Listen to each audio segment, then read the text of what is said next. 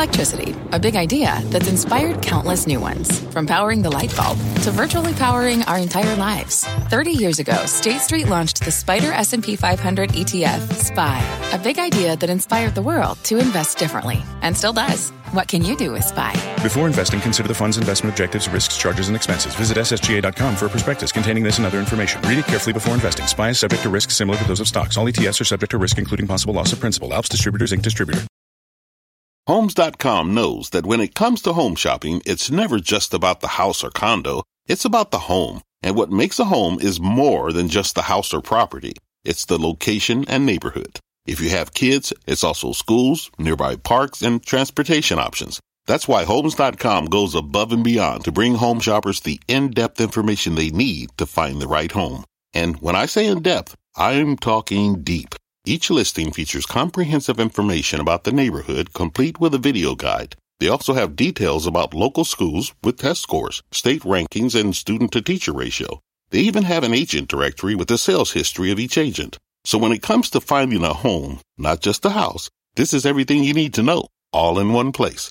Homes.com. We've done your homework. My mission is simple, to make you money.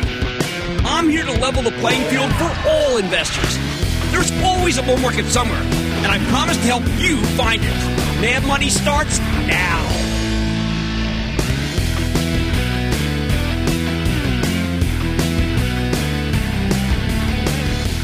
I'm Kramer. Welcome to a special West Coast edition of Mad Money. Welcome to Cramerica. Other people want to make friends? I'm just trying to help you make some money. My job is not just to entertain, but to teach. So call me at 1-800-743-CNBC or tweet me at Jim Cramer. But here we go again. Back in San Francisco at our One Market Bureau after an almost 2-year hiatus. Why come back here? It's simple. This is indeed the innovation capital of the world. And innovation drives the stock market. Innovation is what makes stocks go higher. If you want to know what the future looks like, you can't just hunker down on the East Coast. You need some sense of the future. When we teach you how to pick the right stocks for yourselves or imagine your portfolio like we do with the CNBC Investing Club. Now, on any given day, there might be themes that trump tech. Oh, that was true today. Dow slipped 13 points. S&P edged down fractionally. NASDAQ declined 0.04%. I mean, the week is the heart of retail season, right? I mean, retail earnings, does that have anything to do with tech? Well, wait a second.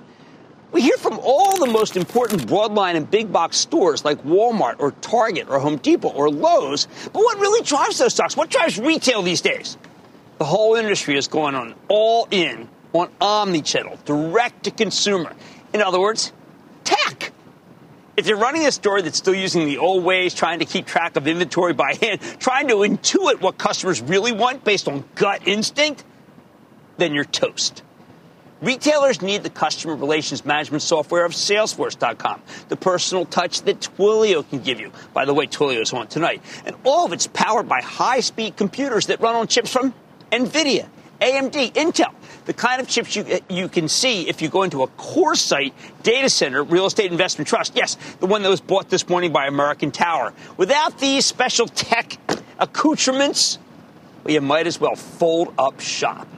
And it's not just retail. When I got out of school, I went into banking, finding myself at Goldman Sachs. These days, if you're going into banking, that may mean working at a fintech firm like Square that's out here, or Upstart, Robinhood, Affirm, another one that's on the show tonight. These places harness the power of artificial intelligence to disrupt entire industries, or they empower the individual versus institutions. So what am I personally looking for out here in Silicon Valley that I hope can make you some money? Number one, how businesses are using artificial intelligence to replace humans, especially because workers are so darn hard to find now that we're living through the Great Resignation. Do you know in September, just in September, we had 4.4 million people quit their job? That's 3% of the total. When you think of artificial intelligence, well, you know I got to come back to NVIDIA. Everybody views this one as a semiconductor company, but it's really a platform for all sorts of artificial intelligence and machine learning. If you want to go to the next level of climate change measurement, or carbon capture, or stopping fires, developing new medicines, then you need speed. And humans simply can't calculate anywhere near as fast as computers. And the computers are a lot smarter than we are. Well, then there's conversational artificial intelligence. Artificial intelligence that lets computers come across like actual people.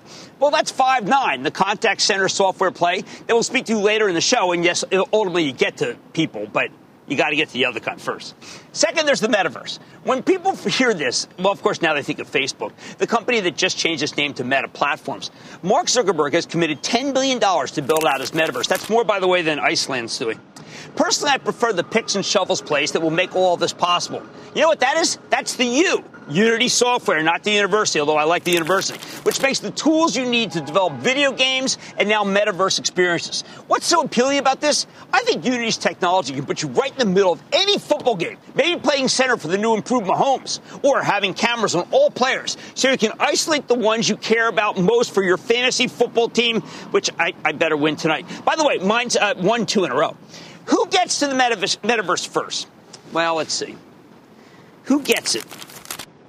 It's Roblox. They got it ahead of Facebook. They did. My money's on Roblox, the popular online gaming platform that makes it easier for users to create their own digital experiences. Now, if you go back to the interview we had last week with CEO Dave Baszucki, it's the Zook, not the other Zook, who's been developing an alternate universe for 15 years, just about 20 miles down the road, you'll realize, hey, maybe they invented it. Maybe Al Gore invented it. I don't know who invented it, but I like Roblox. But the most important player in the metaverse, it's a company I mentioned already, and it's indeed NVIDIA. Not only do they dominate artificial intelligence, they also make the best graphics chips that can power virtual reality. I make no secret of how much I love this company. I wouldn't rename my dog NVIDIA if I thought it was just a standard issue growth stock. Now, a lot of people freak out when they see that NVIDIA's got a $750 billion valuation, because that's 3 times the size of the next largest semiconductor company. But like I said before, you can't pigeonhole this company as a mere chip maker. No. NVIDIA is a creation company, creating the ability to have machine learning and artificial intelligence that can solve problems we didn't even know existed, while also making gaming and metaverse experiences more lifelike. I need you to do this. I need you to go watch visionary CEO Jensen Huang's GTC keynote from last week. It starts with a kitchen, okay? You don't know it's virtual. It's a beautiful kitchen. Then it's decomposed. And then it's got soaring, beautiful classical music.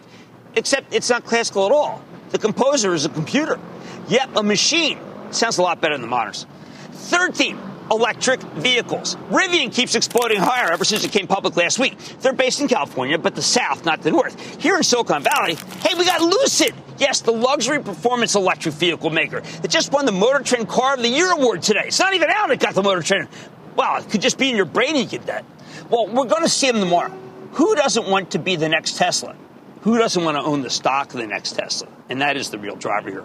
Fourth, how did financial technology become a West Coast obsession? I think it's a good thing, because when the East Coast does financial innovation, we just invent ever more ridiculous types of securities that blow up in you. On the West Coast, they're more into engineering than financial engineering. You want a real revolutionary take on banking? You need to talk to the people who run Square, tomorrow's business. And you need to speak to Max Levchin from Affirm, who's reinvented the concept of buy now, pay later. He's trying to cut the credit card companies out of the consumer lending equivalent because, well, you know what? They've kept generations trapped into their financial chains. Which brings me to another concept, another reason we have to come out here. When I got out of school in the early 80s, my goal was simpatico with Wall Street. I wanted to make as much money as possible without breaking the law. That was the zeitgeist back then. We didn't care about collateral damage. The consensus was what's good for business is good for America, vice versa, at least among yuppies. If you had a cause you cared about, you could take your profits and donate them to that cause. But we now live in a very different world. These days, the smartest people come out to the West Coast. Well, many of them come here with what they call a purpose. At the end of the day, the winners are making a lot of money. Way more than you'd make at Goldman Sachs. In the East, money is a force. In the West, it almost feels like some sort of weird byproduct, the way copper's a byproduct of gold mining. Is it really possible to make money and do good at the same time? I didn't used to think so. For most of my life, those two things seemed very unrelated at best. But the bottom line, the more I come out here, and I do need to come out here, the more I think it's true. You can do well by doing good. Maybe, just maybe, it's like Bob Dylan. I want to come out here because I was so much older then. I'm younger than that now. All right, let's take some calls. Let's start with Cabret in Ohio. Cabret. Booyah, Jim. I want to have a quick shout out to the number 3 ranked Cincinnati Bearcats. Maybe if you talk to the college football committee, they'll let us into the playoffs. But my Why question not? today is about... It seems you discriminate against the team. Go ahead. I'm sorry. They are. My question is about Dell. I got into it in Q1 after your recommendation, and I had a really, really good return. But after they just split off their VMware, do I need to keep both? Do I need to sell one and keep the other company? No, if anything, I'd buy more. Recommend? If anything, I'd buy more. I think this is one of the great stories of the era, and it doesn't get nearly the credit because Michael Dell is not a promoter. I think you should buy more of that stock. Let's go to Scott in North Carolina. Scott. Jimbo, booyah. Booyah. Mr. Kramer, you are a national treasure. Infrastructure bill. Jacobs Engineering or its competitor, Quanta Services? Oh, Quanta Services. Come on. When a power line goes down, it's Quanta Services. And all our power lines do is go down. Let's go to Mike in New Jersey. Mike. Hello, Jim. Thank you for the clear thinking that you share on stocks and companies. I don't work for any airlines, but I work at an airport that is a United Airlines hub. They're saying there isn't much business travel, and a lot of people must be going to the beach in suits and ties. The passages can't be processed fast enough. I can't even find a parking spot, and this is before the holiday rush. Why is United Airlines trading at just about where it was when no planes were taking off, and is now, when planes are jockeying for runway space, taking off every 2 minutes? The price of oil shouldn't keep United down 45%, should it? So what am I missing? That's why I think Airlines? I like the stock very much. It's my favorite airline. Used to be Southwest. Used to be a love, but I no longer love. I like United Airlines, and I think you should buy some. All right, innovation drives the market, which is why I'm so pumped to be back in San Francisco. Some of the things I have my eye on this week, this would be AI. Who invented the metaverse? Just kidding. We're going to look at the metaverse entirely. EVs, fintech, and yes, E and S and G. For the first time in 2 years, Mad Money's taken over San Francisco. And we got much more coming up, including my exclusive with the top brass of 5-9. See what's ahead. Twilio powers the interaction of companies like Netflix and Lyft, but also small business. But with the stock down nearly 14% over the past month, time to take some action? Wow, I don't know. I got the CEO. And Warren Buffett just made a bigger bet on Chevron than he already has. And I've got the exclusive with Mike Wirth. So stay with Kramer.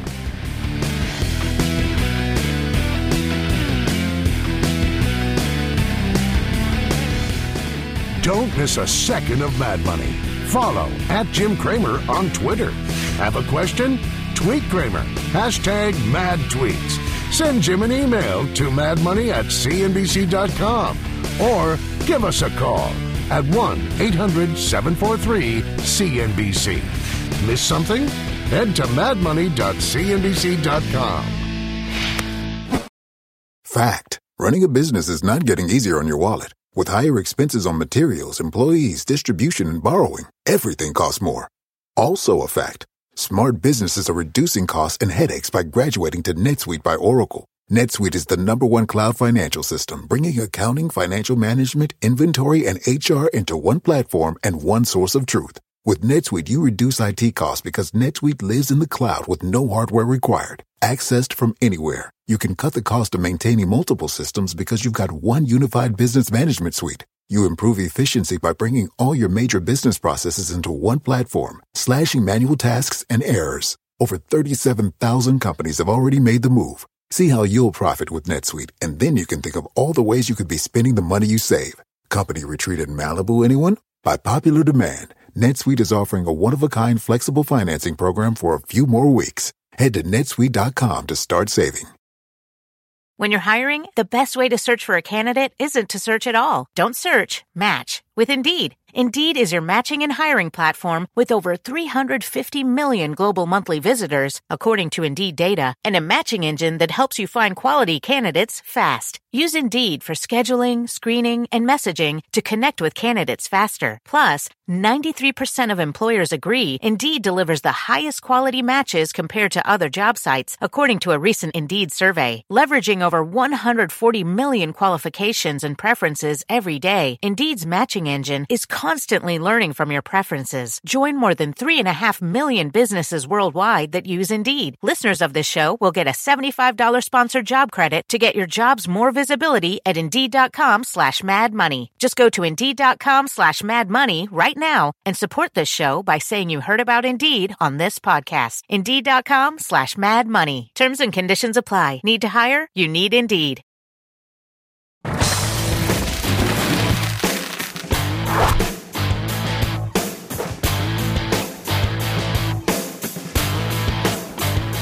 When a takeover target backs away from a merger, that tells you management's pretty darn confident about the future because they think that they can get a higher valuation as an independent company. And that's exactly what we saw at the end of September when Five9, the provider of cloud-based software for contact centers, walked away from Zoom Video. Sure enough, when Five9 reported last Monday, it was one of the best quarters this year. The numbers were amazing, and the forecast for the current quarter was even better. In response, the stock jumped nearly 15% last Tuesday. But since then, it's given up some of those gains thanks to the inflation freakout. At this point, the stock's now down roughly 24% from its August peak, and it's even fallen a few bucks from where it was trading when they walked away from the Zoom deal. I don't know if that's right.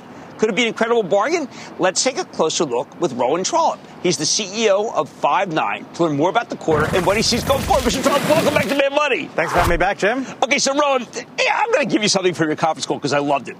Every business in the world, other than an occasional mining company or fishing company, needs a contact center. Why does every business in the world other than those two need a contact center? Well, you got to talk to your customers. Think about this. And especially in a world where everything, things have gone more digital and more virtual than ever, the contact center is the front door to many of your customers, and people want to talk to businesses that they're engaging with. So that's the reason every business needs us to do what we do. Okay, so when I look at your company and I think about what happened, I say, you know what, I'd like to have a real view of what's going to be in the future. You happen to have a virtual financial analyst day coming up. Yeah. Could you give us a preview about what you're going to say? Absolutely, I can. So this Thursday, we're having our financial analyst day. We're going to share our 5-year outlook and projections. 5-year? Yep, what's going to happen with the company over time. We're very confident in the business. We didn't skip a beat through this discussions with Zoom, and we're back stronger than ever, candidly. And we're talking a lot these days about, first and foremost, how to get all those companies that still have bad customer service onto a modern software platform like ours to get them modernized and get a much better experience. I mean, we share that distaste for companies with bad service, and we kind of help them fix that. And the second thing is it's all about efficiency, right? We know that so many businesses are struggling to hire right now, especially in contact centers. And so we've got an AI and automation portfolio that's helping them drive efficiency at new levels they've never seen before. Well, let's talk about going virtual. Let's talk about artificial intelligence. What kind of virtual assistant can you give me so that I don't necessarily have to try to find someone and pay them double what I had to before the pandemic? Exactly. We have our IVA. It's an industry-leading technology, intelligent virtual agent. It's conversational. It's actually backed by companies like Google and Amazon, the hyperscalers that are out there. We use that technology to deliver a conversational and really, really delightful experience. So this is not like the sort of frustrating bots that you might have seen in the past. This is a really modern experience, and customers love it. We've actually seen 80% attach of this technology to all of our new enterprise deals, and it's blowing away our expectations. Explain attached to our people, because not everybody knows what that means. 80% of the businesses that are buying our software are adding the AI technology, IVA, into the sale so that they can take advantage of these efficiency gains that are possible. Okay, now everyone knows the brand Under Armour. Yep. So we're trying to figure out, when you mention Under Armour, well, why do they need a call center? There's an example of, is that a mining or fishing company to me? Tell me how it works. Sure. So take any retail company, really. Often you're not, you're buying online. Right, and you've got a product. You've got a problem with the product that you ordered. You have a question. Sometimes you can't get the answers that you need. And so you want to be able to contact and connect with a human being. That's part of what we deliver. But also, we deliver all the other technology for Under Armour to directly engage with their customers. My son, huge Under Armour fan. And for brands like that, they need and want to have a direct connection to their customers, and we help provide that. Okay, so let's deal with it twice. One, the customer definitely wants it, but two, what can you give a company? Can you show something, a matrix about what people like and what don't versus just their own people? Yeah, we use AI to provide all kinds of insight into the interaction between the customers. So you'll see all the customers that come into the website and what they're clicking on and what are they interested in. You'll also see when they call, why are they calling? We'll actually transcribe the calls in real time and provide insight to the business as to why are people calling? What are they asking about? So that they can make even better products in the future. I've spent a lot of money at certain places. And they act as if I've never done any business. Well, of course, they don't act. They don't know anything. If I had your system that I'm calling, would they at least know I've dropped $1,000 in the last few months there? Absolutely. That's the first thing we want to do for customers, is make sure that a business knows who's calling or connecting so that they can provide customized and personalized service. And the reality is, the reason why you're still seeing that is that 4 out of 5 businesses haven't modernized their contact center. They're still using legacy technologies, literally hardware switches sitting in closets with dust on them. And that stuff just doesn't handle the kind of new experiences that customers want. And that's what our cloud software provides. Well, I'm confused here because you've got to realize if you're CEO of one of these companies, you must know you're losing business to the guy who's got you. Yeah, no, absolutely. I mean, businesses recognize this problem, and especially today's modern consumers are much more demanding than, sort of some of us old guys, right? And they're looking at these businesses and they're saying, if you don't give me great customer service, I'm out. I'm going to switch to another brand. Exactly. That's what we do. Yes. We're all ready to go anytime we want to. Well, I think your consistent numbers, 38% year-over-year revenue, enterprise doing incredibly well. I think the stock has come down too much versus what you were doing. And to me, you don't need Zoom, right? Yep. Well, we're just fine as we are, and we're really excited about the future, Jim. Excellent. That's Rowan Trollope. He's the CEO of Five9, F-I-V-N. Mad Money's back after the break.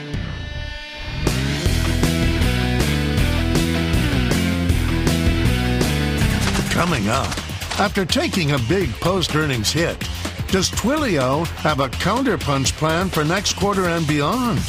Cramer finds out next. Take your business further with the smart and flexible American Express Business Gold Card. It's packed with benefits to help unlock more value from your business purchases. That's the powerful backing of American Express. Learn more at americanexpress.com/businessgoldcard. This episode is brought to you by AARP.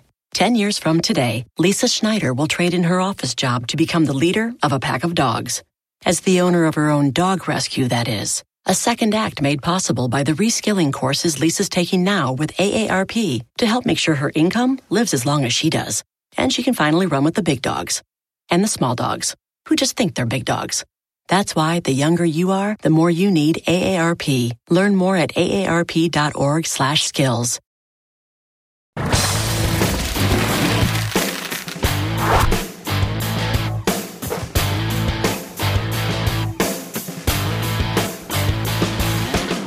Great tech companies that give you some downbeat guidance, but Wall Street doesn't always appreciate that approach. Take Twilio, the cloud-based communications platform that helps huge companies like Nike, Lyft, and Netflix connect with their customers via text, via phone, email, video, whatever you want.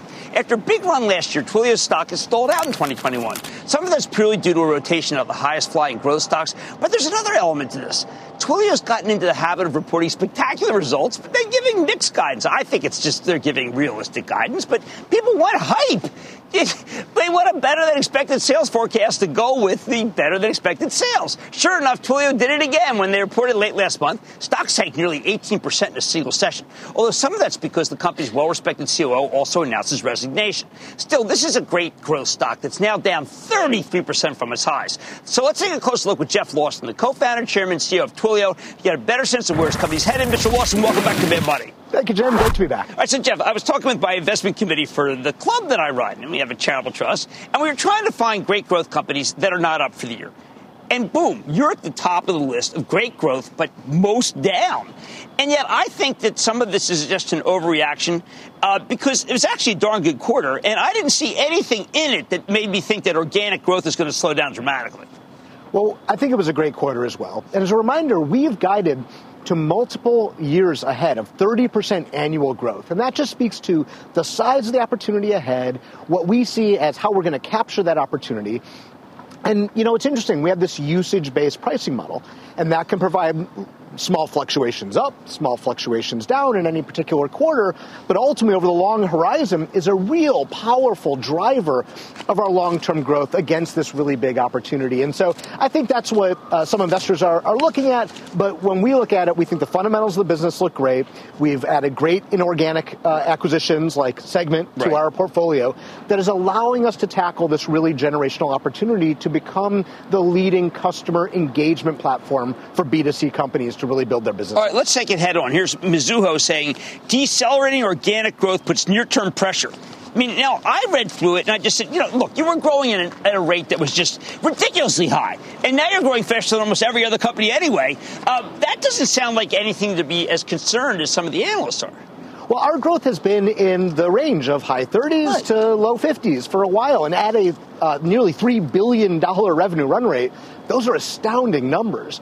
And so I feel great about the fundamentals of the business. And, this is within the range of where we've been. And, I feel like, again, this is just part of that usage-based model. It can fluctuate a little bit up, can fluctuate a little bit down. But ultimately, this is a very great business that is helping B2C companies really build their relationships and drive their businesses forward. And that's an opportunity that is, I think, the greatest opportunity in enterprise software today. Well, I'm glad you brought that up, because let's go back to the real world, okay, about how you're really doing. You talk about the digital giants, all right, and how you have to be able to take them on. You've got to be able to take them on, and you've got to do it with a realistic amount of money, and that really only Twilio offers anyone the ability to take them on.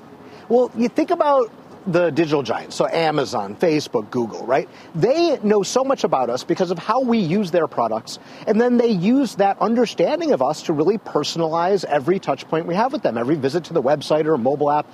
Anytime they talk to us, it feels really relevant and personal.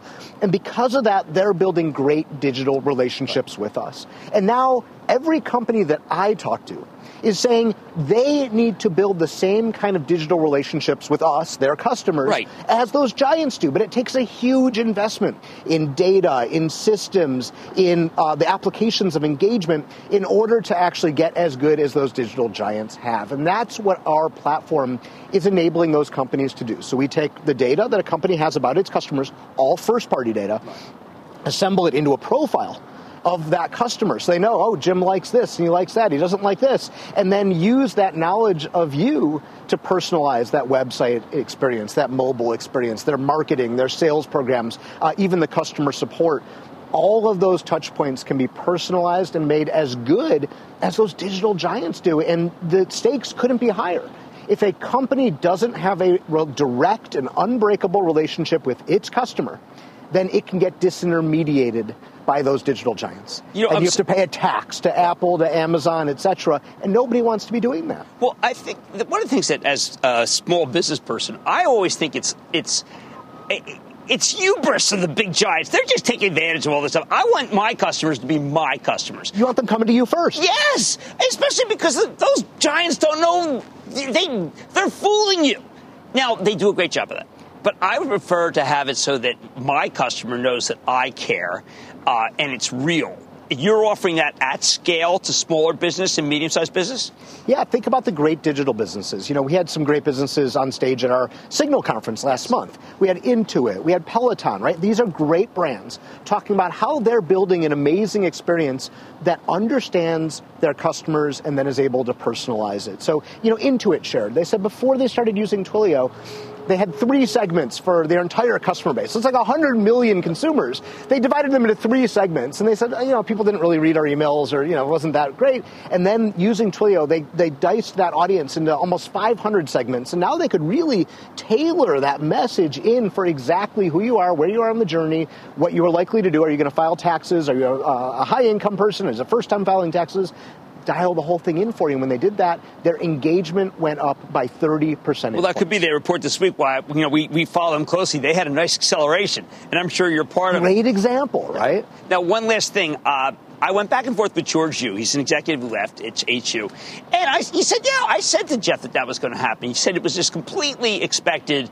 I think the analyst kind of gave you a raw deal by saying that this was an unexpected thing. Because George, I've known him for a long time. This was business as usual. Yeah, this is completely thoughtful. George let me know a while ago that he thought his career was he wanted to move up to the bigger role. There's only one bigger role inside of Twilio. It's me. I'm not going anywhere. So George and I executed a very thoughtful transition plan by handing the revenue responsibilities to our chief revenue officer. Makes a lot of sense. Mark Boroditsky, who's built the sales machine at Twilio from the beginning, right? So great leader there. Handing the COO responsibilities over to Khozema Shipchandler, who's our CFO, who's been taking on operational roles for the past 18 months, growing his operational purview in the company. So this was a very thoughtful transition of George into whatever he does next. And those who say it's not do not know this man. They don't know George. They don't know Jeff either. Because thoughtful. I've been able to check this out, and it was not what some of these analysts said. It's just a nice interchange because he told me you remain his best friend. Well, we had a great bench able to take it, able to transition those responsibilities. Well, thanks, Jeff. I think this is just such Such a good story, and we finally got it at a discount, and that is very hard to get. That's Jeff Lawson. He's co-founder, chairman, and CEO of Twilio. You'll never see a price break like this. Well, maybe once or twice. That's about it. Mad Money's back in for the break.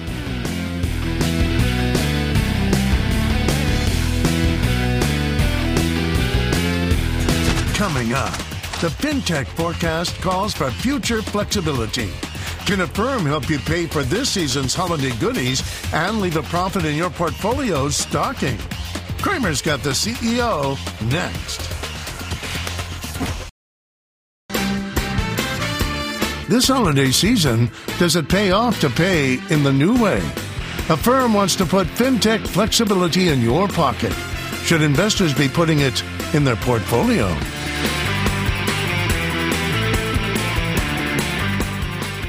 What do you do when a red-hot stock goes into roller coaster mode? I'm talking about Affirm Holdings, the financial technology company that dominates the buy now, pay later space.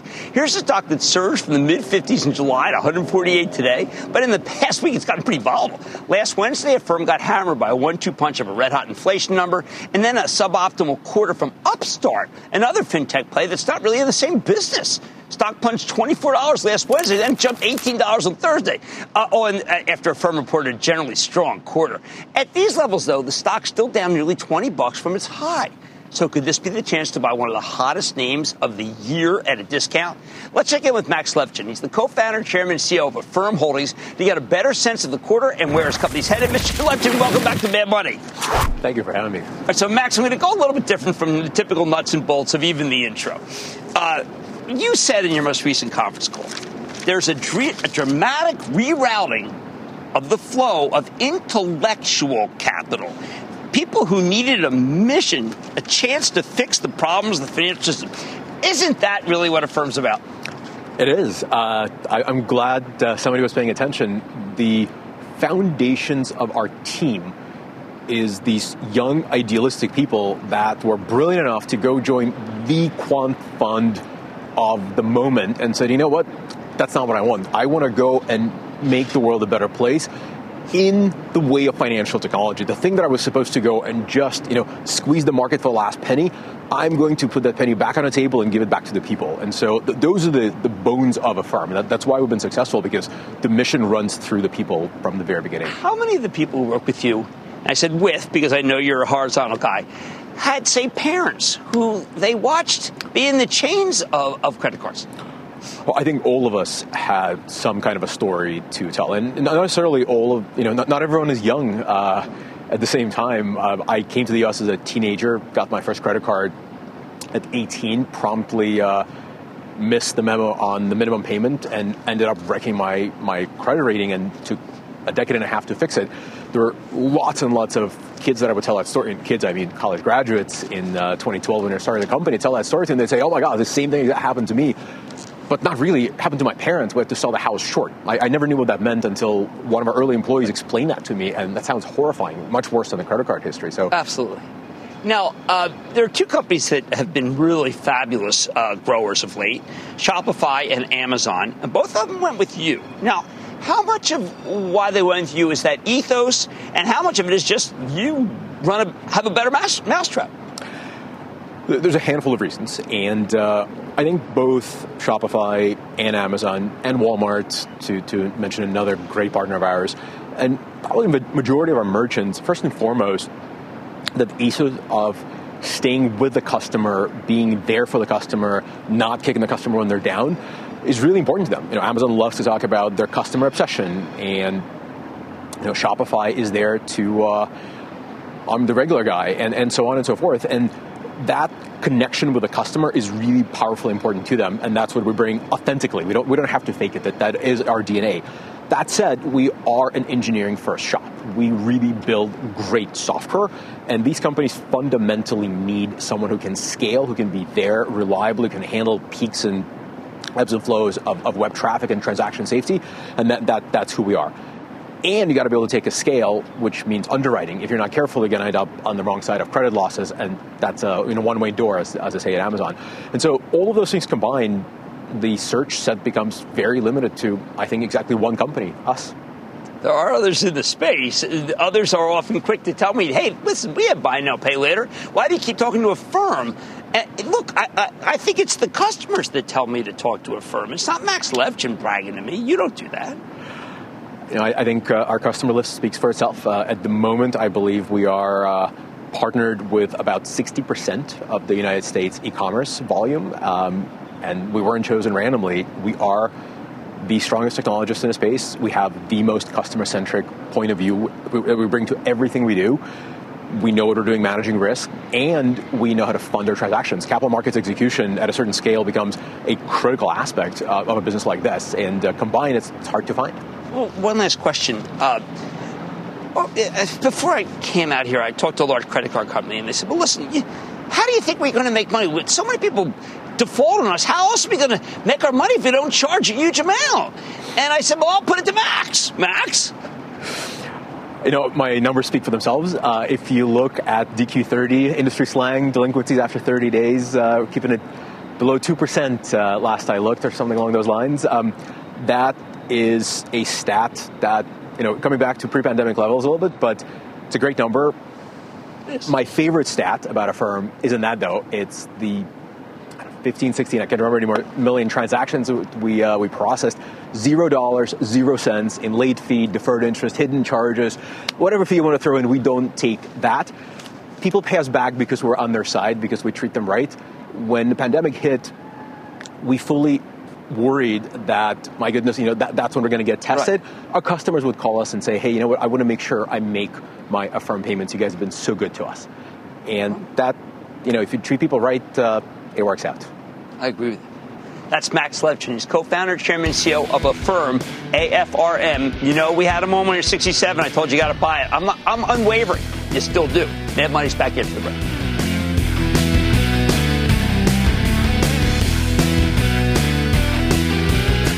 Coming up, a storm is coming. So give us a call. Cramer's got the answers to all your burning questions. The lightning round is next.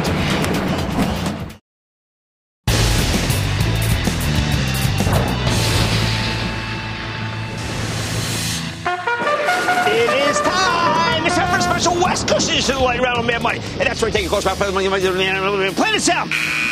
And then the lightning round is over. Are you ready, Ski Dad? The lightning round comes to start with Cassie in New York. Cassie!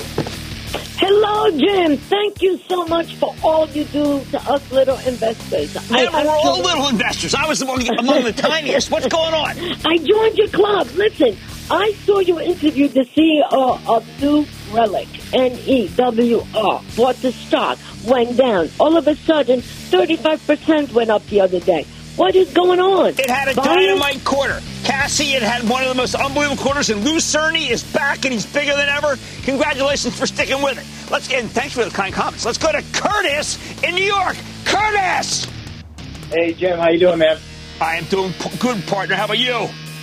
I'm doing pretty good. Real quick, I need a birthday booyah for my sister Danielle, my niece Penelope. Danielle, happy birthday! What else? Penelope and Greg, too. All three.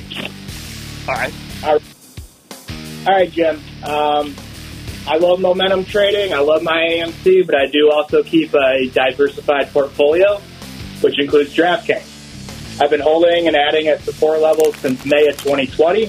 Even though they just missed on Q3 earnings, I think it's still a long-term solid investment. Okay, here's the problem, Curtis. Right now, it is like a war out there. I mean, these guys are all killing each other. That does not mean that DraftKings isn't the best. It's just that they got to stop killing each other. And when they do, and people realize they're spending too much money per customer, DraftKings does well. So that's my long-term stick with it. Short-term, it could be a house of pain. Let's go to Bill in Pennsylvania. Bill. Chill, man. With the GOP looks like they're going to spark one up here. What do you think about Grow Generation? I didn't like that quarter. That quarter was not a good quarter. I know that it looked on the surface as like it's just the same old good quarter, but it did not have the organic growth that I like. I don't want you in that stock. I just think it's not right. Let's go to Jesse in Texas. Jesse. Thank you for taking my call, Mr. Kramer. Hit me, Jesse. Hit me. I need your opinion on HIMEX, HIMX, please. Thank you.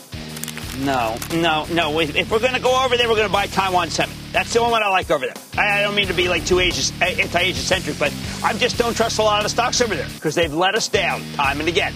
Let's go to Rama in New York. Rama! Yes. Booyah. I love your Rama. show. Thank you. What I'm interested in is the old Enron, KMI. No. Should I buy some more? Okay, that wasn't the old Enron. I mean, some of the people were involved, but they left long after that disaster. I happen to think that KMI is inexpensive. There was a downgrade the other day that made it sound like that things were bad. You got a 6% yield. The world is short of pipes. Our country's short of pipes. I think it works. Let's go to Rebecca in New York. Rebecca! Hi, I'm so happy to talk to you. Right back at you. I love your show, and I want to thank you and your staff for doing a great job. I got great staff. Absolutely. I'm looking at some of the best here. They came out west of me. What's going on? Yeah.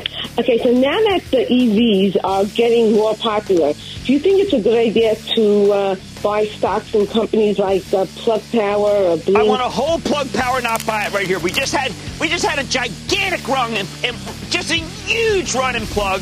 This stock tends to pull back after a big run, so let's be a little careful. Now we're going to go to Rick in Florida. Rick!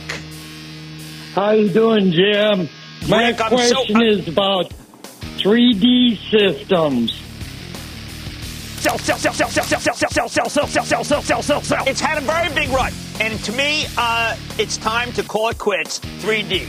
And that, ladies and gentlemen, is the conclusion of the Lightning Round! The Lightning Round is sponsored by TD Ameritrade.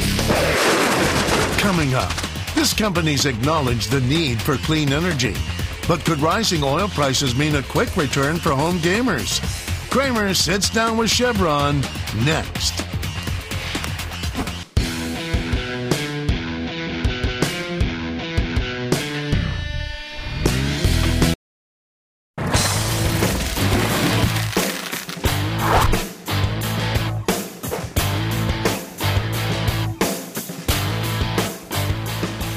Gas prices peaked? I mean, there are a lot of reasons to think that fossil fuels put in their highs late last month. If that's the case, then what do you do? Well, you might want to adjust your approach to the energy stocks. Rather than the more boom and bust independent producers, you could go with a big integrated oil company that has exposure to refining and retail too. And my favorite integrated, it's easy. You know what it is. It's Chevron, with a bountiful 4.6% dividend yield and buyback. When Chevron reported late last month, they shot the lights out. Just as important, though, they gave you a plan to gradually lower the carbon intensity of the business with $10 billion in capital investments slated through 2028 to make it happen. Yet this is an oil company that's trying to be more environmentally friendly but still make money for you. So don't take it from me. Let's check in with Mike Wirth, the chairman and CEO of Chevron, to catch up with this terrific story. Mr. Wirth, welcome back to Mad Money. Jim, it's good to be here. Okay, so Mike, I'm going through the quarter, and I'm thinking, wow, they really did it. They're making the same amount of money they did when oil was at $100. There's no slop. This is true. And then I said, oh, yeah, that's right. I got to consider ESG. Mike, there is a moment where you just have to say, I want an oil company because it's a good oil company. Why should I be worried about what will happen 10 years from now? Well, Jim, we've been around for 142 years, and we intend to be around for many, many decades to come.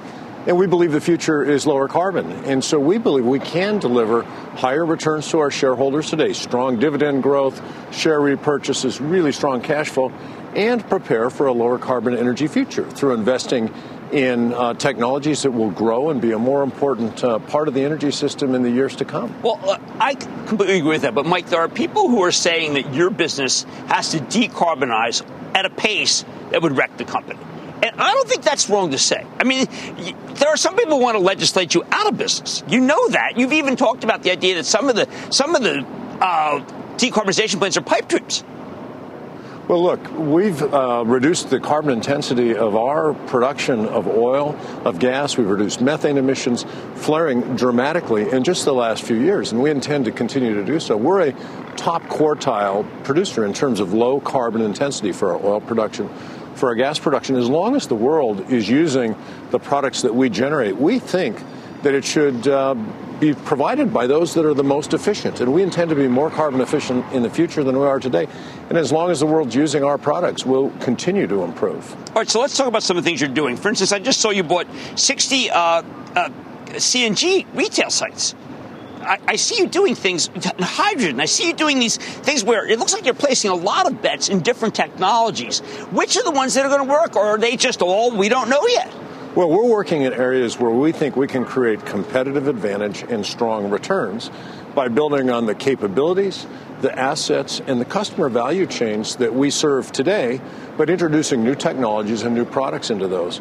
So the things you're talking about today, compressed natural gas, we're working with dairy farmers to take emissions from dairy farms that otherwise go unabated into the atmosphere. We capture the methane emissions, treat them, and get them into a pipeline and on into a compressed natural gas fueling station. So we're building new value chains with existing customers, can use a lot of the same existing infrastructure and dramatically lower carbon emissions. Well, I'm glad you brought up the cows. When I first heard you say that, I said, well, give me a break. Turns out that, I know this is Mother Nature, but cows are horrible polluters.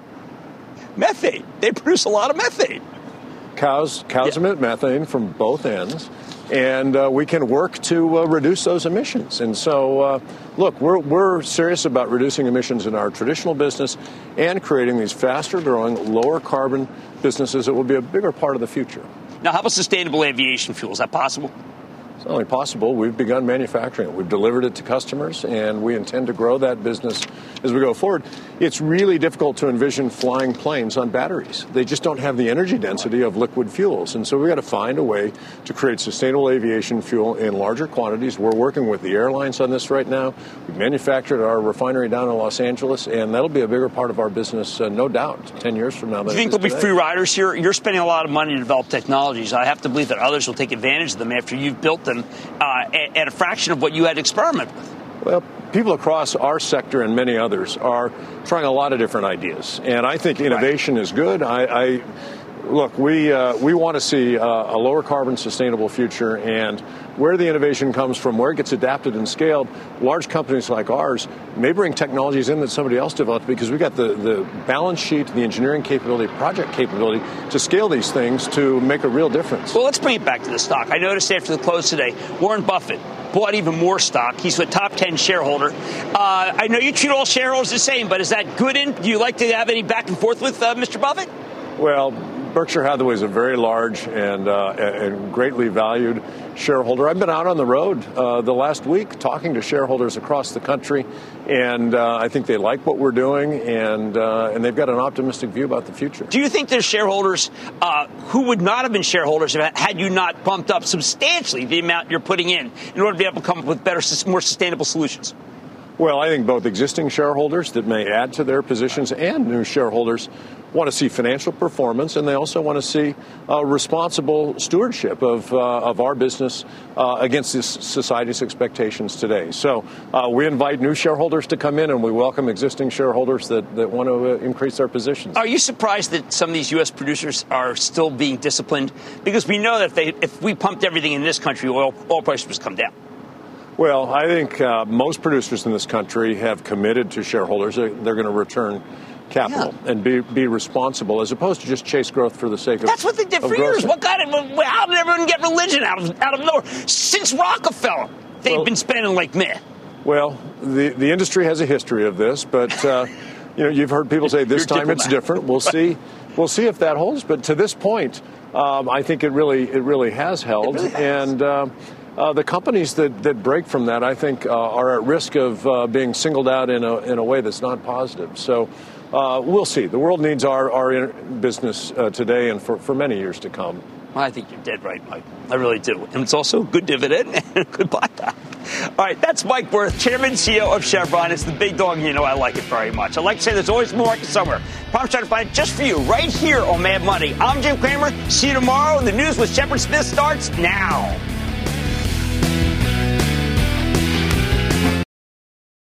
This podcast is supported by FedEx. Dear small and medium businesses, no one wants happy customers more than you do. So you need a business partner just like you.